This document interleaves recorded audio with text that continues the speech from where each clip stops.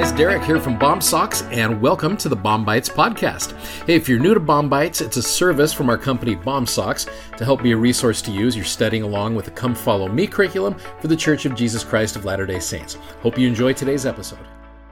So yesterday I introduced you to the concept of the plagues of Egypt. If you remember correctly, the plagues are a disastrous evil or affliction. That's the definition of the word plague.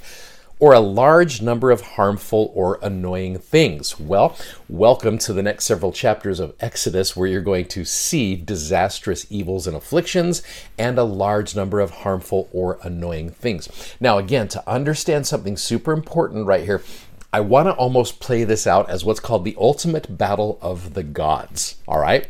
So, to set this battle up, we talked about this last time, Israel was never meant to be a slave. Israel was born to serve God and to influence the world with righteousness. We were never meant to fit in with the rest of the world. In fact, we are meant to gather people out of the world and bring them to Zion. So we're never meant to fit in with the world. In order for Israel to be delivered from bondage, the very gods that held them captive had to be destroyed. That's an important thing to understand as we're going through this week. So the question is, were the plagues just random acts of cursing, or was there a purpose behind each plague? So I'm playing this out again like it's a battle. So we're going to start over in this corner right here. You have Pharaoh, all right? Feel free to boo him on your own if you'd like right there. So Pharaoh, verse number 2. So you go back to chapter 5 where Moses says that iconic phrase, "Let my people go." Chapter 5, verse 2, Pharaoh said, "Who is the Lord that I should obey his voice to let Israel go? I know not the Lord, neither will I let Israel go." So he's like, God, never heard of him. I'm the God here. I don't even know who this guy is. So we're going to introduce Pharaoh in this corner to Jehovah, the great I am. Now, I love chapter 7, verse 5, where it says, "And the Egyptians shall know that I am the Lord, when I stretch forth mine hand upon Egypt and bring the children of Israel from among them." So, in this battle between Pharaoh and Jehovah, there are what I like to call 10 rounds here, all right? So this becomes the ultimate battle of the gods, all right? So we're going to go through round 1 here now. Round 1 in this ultimate battle of the gods is the water turning to blood. So Exodus chapter 7, verses 19 to 25, the very lifeblood of Egypt, literally, that Nile is everything to the Egyptians. The water turns to blood. So you've got a god here, and I did a little bit of looking into Egyptian gods right here, so take this for what it's worth. I'm not an expert at all, but you've got Hapi, which is the spirit of the Nile, and you've got Khnum, which is the guardian of the Nile. So this god of the Nile has been destroyed right here. Now the Egyptians, it's interesting, in this chapter it says the Egyptians tried to replicate that. Verse 22, the magicians of Egypt did so with their enchantments. They're like, haha, we did that too. So, but the bottom line is, the Nile has been turned to blood. That is the lifeblood of Egypt, literally. So round 1 goes to Jehovah, all right? Now, what happened in Israel? The waters of Israel were sweet and fit for drinking. That is good to know. All right, so now let's go to round 2. All right, round 2, you have got frogs. Oh, I can only imagine how crazy this was. So chapter 8, verses 5 through 7, it talks about how the frogs are just all over the place. They covered the land of Egypt. But also the Egyptians did so as well. They're like, we can do that too. So what's interesting is the god of fertility and resurrection is Heket. And you look at the face right here. This is kind of cool. The face of the god of fertility is a frog. And apparently the god of fertility is now multiplying out of control. So you have no control over that right there. So round 2 goes to Jehovah again. Now, you go to round 3, lice. Oh, I can only imagine how horrible all of these things. You want to talk about disastrous things. Lice all over the land. It talks about how in verses 16 through 18, how the dust of the land became lice. Crazy. So you have got the god of the earth, which has honestly an anteater face, which is kind of interesting.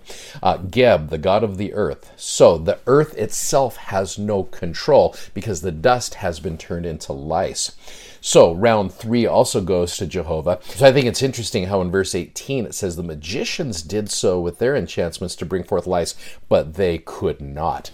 And so they're like, dang it, we can't do this one. So round 3 goes to Jehovah. All right. Round 4, you've got flies. Oh, swarms of them. My wife and I were going on a walk the other night, and just gnats were just flying around us a little bit. We were walking past a canal, and just for a moment, we're just swarming like crazy.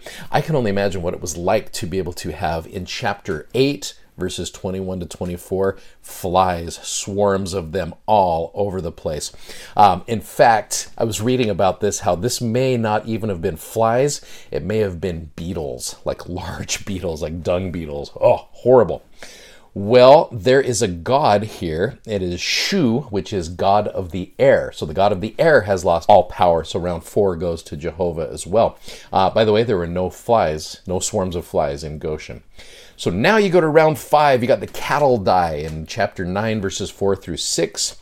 Well, you have got Apis, the god of cattle, and you've got Hathor, which is the god in the form of a cow. Cattle were super important to the whole livelihood there. So this round goes also to Jehovah. No cattle in Israel died during this time. You go to round 6, where you've got boils and blains. That's just gross. Blains are pustules that break out of those boils. So that's chapter 9, verses 8 through 11 and 14. You have got a god right here, Bast, which is the goddess of joy, and Ptah, which is the god of healing. So joy and healing was not taking place there. So that god gets taken out. You got round 7, where you've got hail and fire coming down out of the sky in chapter 9. Well, you have Mut and Nut, the great names, goddesses of the sky. All of a sudden, they lose all control over everything. So round 7 goes to Jehovah. I hope you're seeing a pattern here. There was also no hail in the land of Goshen. So now you go to round 8. We're almost there. You got locusts, all right? Chapter 10, verses 12 through 15. You got locusts all over the land. It says they covered the whole face of the earth so that the land was darkened. They did eat every herb of the land and all of the fruit of the trees, which the hail had left. So whatever is left over from the hail, the locusts came in and got those. Well, you have got Seth, which is the protector of crops, and Renut, which is the goddess of the harvest. And they are also taken out right there. Well, round 9, darkness. Okay, chapter 10, verses 21 to 23. You have got Ra, which is the sun god, probably one of the most well-known Egyptian gods. And then you got Horus, who is the god of the day. Those two gods taken out, and they lose all control as well. So round 9. So far, if you're keeping score, we are 9-0 for Jehovah. There was light in Israel's dwellings. And round 10, which we'll talk more specifically about this in a couple of days, you have got the death of the firstborn in Egypt. And that takes out Pharaoh, who is the god of the Egyptians, Osiris, which is the god of life, Isis, which is the goddess of life. So right there, you have got round 10 going to Jehovah. And there was no death amongst Israel, which we will certainly talk about that as well.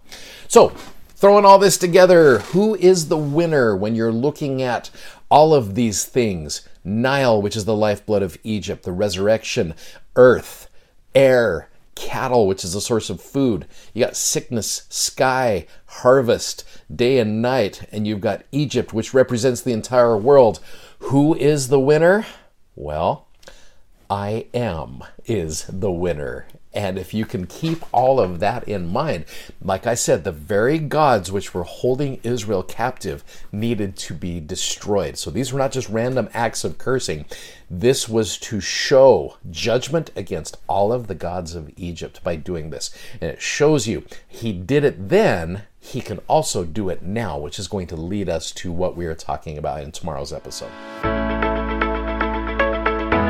If you'd like to check out our video that goes with today's podcast, you can find us on YouTube, Instagram, and Facebook by simply searching BOM-SOCKS. That's BOMSOCKS. And be sure to check out our amazingly comfortable gospel-themed socks at BOMSOCKS.com. Thanks for listening, and hope you'll join us again for more episodes of BOM-BITES. Godspeed, and have a great day.